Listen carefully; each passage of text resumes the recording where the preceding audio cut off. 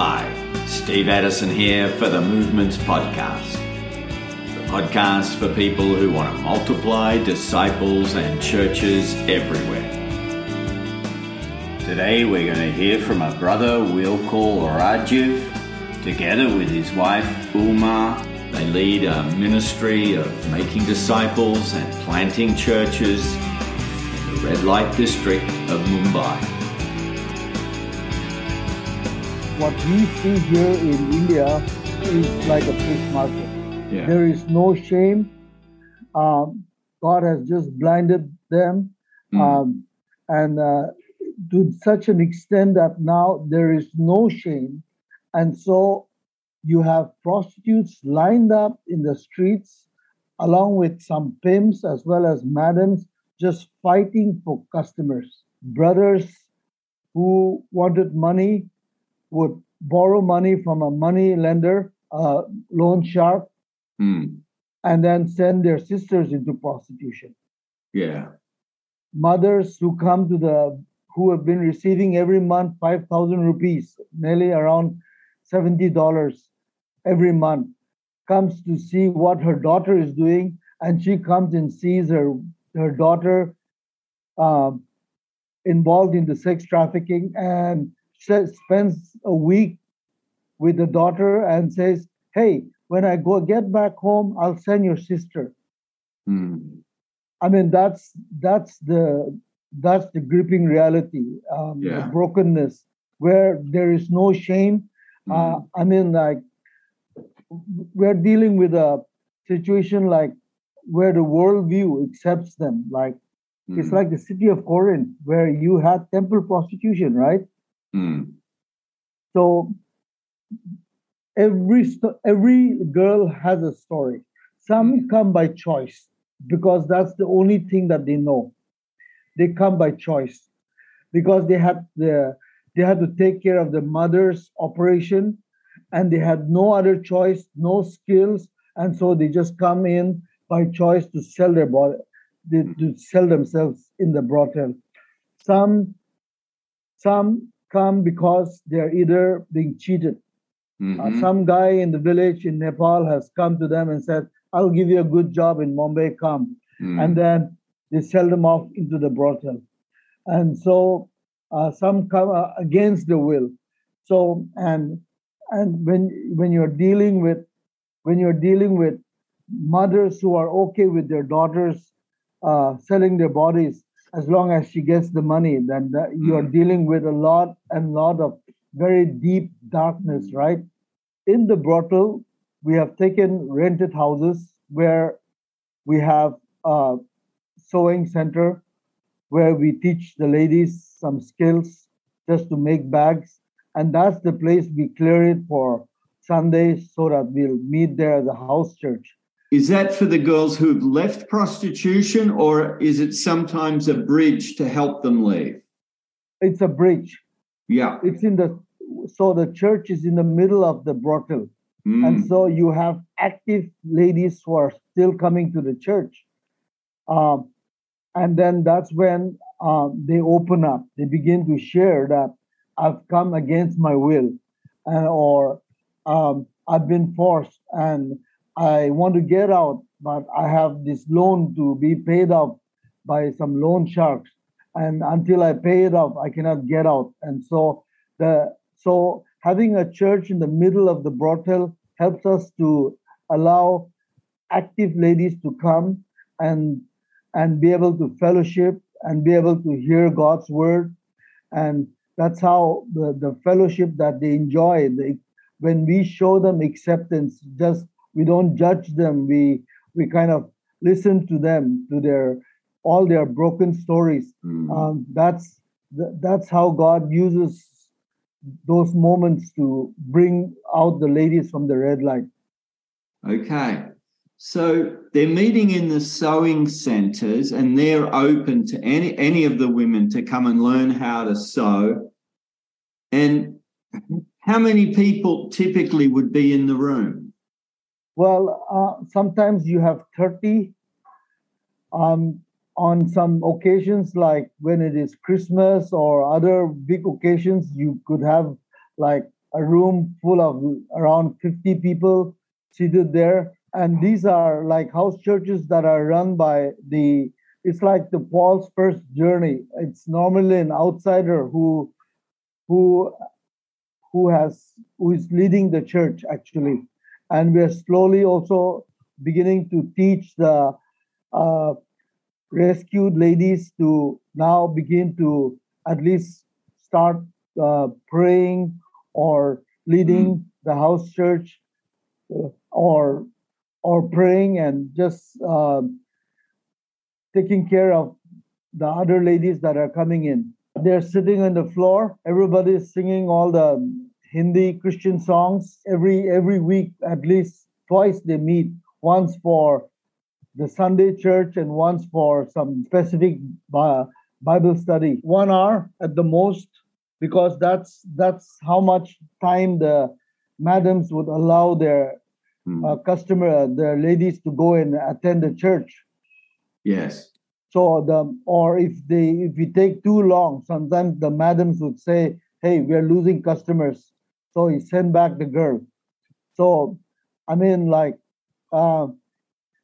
we've opened the church to everyone, either they're practicing or not. It's just that, I mean, you cannot just divide the crowd into, okay, you are not practicing, you are practicing, but just having faith in the Word of God and the Holy Spirit to work in these ladies' lives, in spite of them sometimes working at night, we still show them that acceptance and bring them to the house church and teach them. Because in time, as time goes by, the Holy Spirit convicts them, and many a times these are the ladies who come out because they have been convicted. So we have some ladies that their parents were madams, and so they were never involved in prostitution, but they lived in that community because their mother was a madam. I had 4 years back, one of the ladies said, "Brother, I wish God had sent you 10 years back." And then I was pondering on what she meant by that.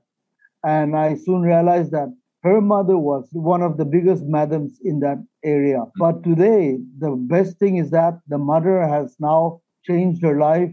She's been baptized, and the daughter, even though she's not been practicing, she had grown up in that community, so she knows all the ladies. So we're seeing, like, when you make the Oikos list of the red light background believers, the whole city, there are pockets and pockets of areas in Mumbai, all red light communities mushrooming around the city, where, because Mumbai is a city of migrants, that means they have left their wives and come, and so if there's a migrant community, then there is also a red light community that has mushroomed in that part of the city. And today, Pinky is the one who's really taking us to new places, to new red light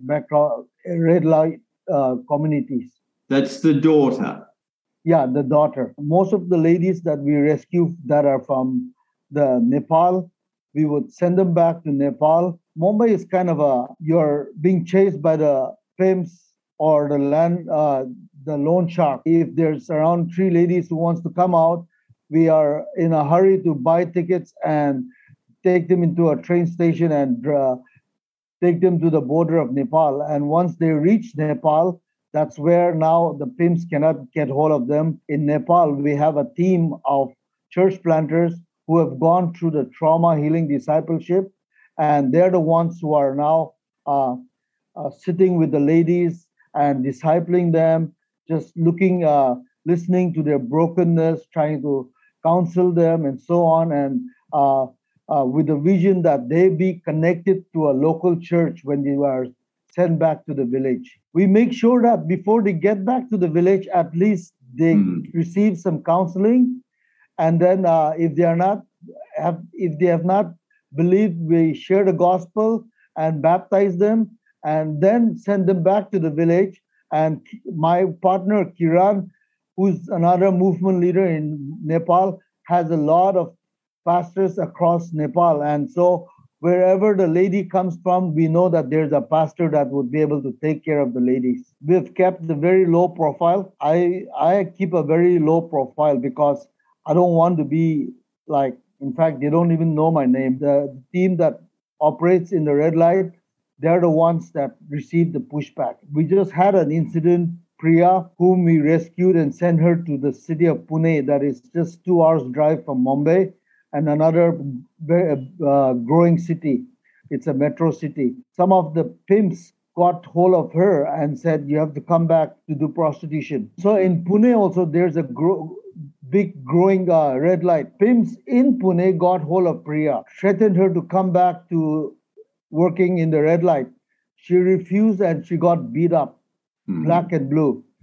And so we had to rush to Pune and take care of Priya in the hospital. There was no major damage in her head, but she's gone through a lot of trauma in that situation. We couldn't even file a case against the pimps because if we file a case against the pimps, the identity of the girl would be known and the cops would seize the moment to even arrest the girl. So why we call it cage is because literally it's like a small jail cell where a woman has to live in a rundown building of around 6 foot by 6 foot, where she eats there.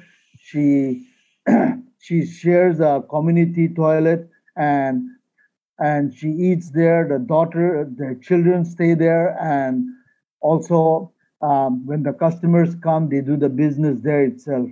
And the ladies are not even allowed to come out. They are literally caged there. What we discovered was that these ladies who are active working were keeping their children with another lady who said she was a believer, but she was not a real born-again believer. She was trying to make money out of the children. So the parents come and keep the children in the daytime with this lady, and then she would feed them and take care of them while the mothers are doing their business. And at night, they would come and pick up their children and they take them home. But in some cases, the children are put under their bed when their mothers are doing their business. Steve, it's so dark that when you are trying to tighten one screw, another screw has to be tightened, because when you go through the trauma healing discipleship, if you just do it with the women, mothers, and leave their children, the children grew up in that society, seeing their mother either being abused. We believe that the only thing that can change that community is not through some social enterprise, but it's just the gospel that can transform that whole society. How would you describe the trauma healing discipleship? There are so many powerful Bible stories that we can use, but you just have to be a very good listener and be able to show compassion. And compassion needs to be fleshed out and not talked about in this kind of a situation. The difference that made what we made in the red light area was when we didn't just speak, but we had to do it by action. And so we had to show up when ladies were being beaten. We had to show up when ladies were dying of HIV and they were just like treated like rags and nobody was taking care. We had to show up, take them to the hospital. The trauma healing, I know it's a tool for us to be able to really clean out the hurt and the abuse that they have gone through. But I think one needs to be a very good listener, be a man of action, and not just words. We just have to be the Luke 15 church, where the father was willing to embrace the son back. In the red light districts, I say, if we don't become like the father's heart, that embracing father, and show love in spite of what they are doing, we're not going to get to anywhere. If we just talk about the 7 commands of Jesus Christ, it would be so legalistic. And I would say we're just trying to put ointment in a wound. The thing that they need is real antibiotics. The hurt and the trauma is so deep that it takes 2-3 years for them to really come out of that. Steve, when I had to start this ministry, I was a four-fields guy who was very into the 7 commands of Jesus Christ. Yeah. But what I realized was that these ladies need something beyond the 7 commands of Jesus Christ. Yes. And so some of our teams in Nepal have gone through the trauma healing discipleship. I just jumped into this ministry. When you wrote the first book, What Jesus Did, those were days when I was just doing ministry in pioneering work, where I did not have to deal with any red light kind of a ministry. Yeah. Today, I'm in a season where God has put me into this ministry when my heart was not yet ready. I wasn't ready to get into this ministry. And the Lord convicted me in Atlanta when there was a speaker who said, "Who's your neighbor? Is your neighbor the kind of people that you're always familiar?" And for me, in my case, in Mumbai, my neighbor is that lady who's being abused, selling her body. My wife and I just jumped into this ministry, and today we are dealing with a lot, the darkness, but we say that it's worthwhile because we see that their ladies are receptive and they're coming out. I know they have come out from their practice, but they still carry that hurt. So when I entered into this ministry, I said, okay, the tailoring part is good. All the social ministries about teaching them about beautician or making some earrings or bangles, that is all good. But we said we have to put the gospel first. In spite of what we teach them, if they walk away by just learning a trade but not receiving the gospel, we have not done our job. Yeah. And that is incomplete. And therefore, we just need to really turn the table and put the gospel first. In spite of them practicing or not, we just have to trust the Holy Spirit and believe in the Word, that it's the Word that's going to change them. Thanks for listening. Visit movements.net and look for episode 291 to find out more about this amazing ministry. And if you're enjoying the Movements podcast, why not let others know through social media or leave a review wherever you get your podcast. This has been Steve Addison for the Movements podcast.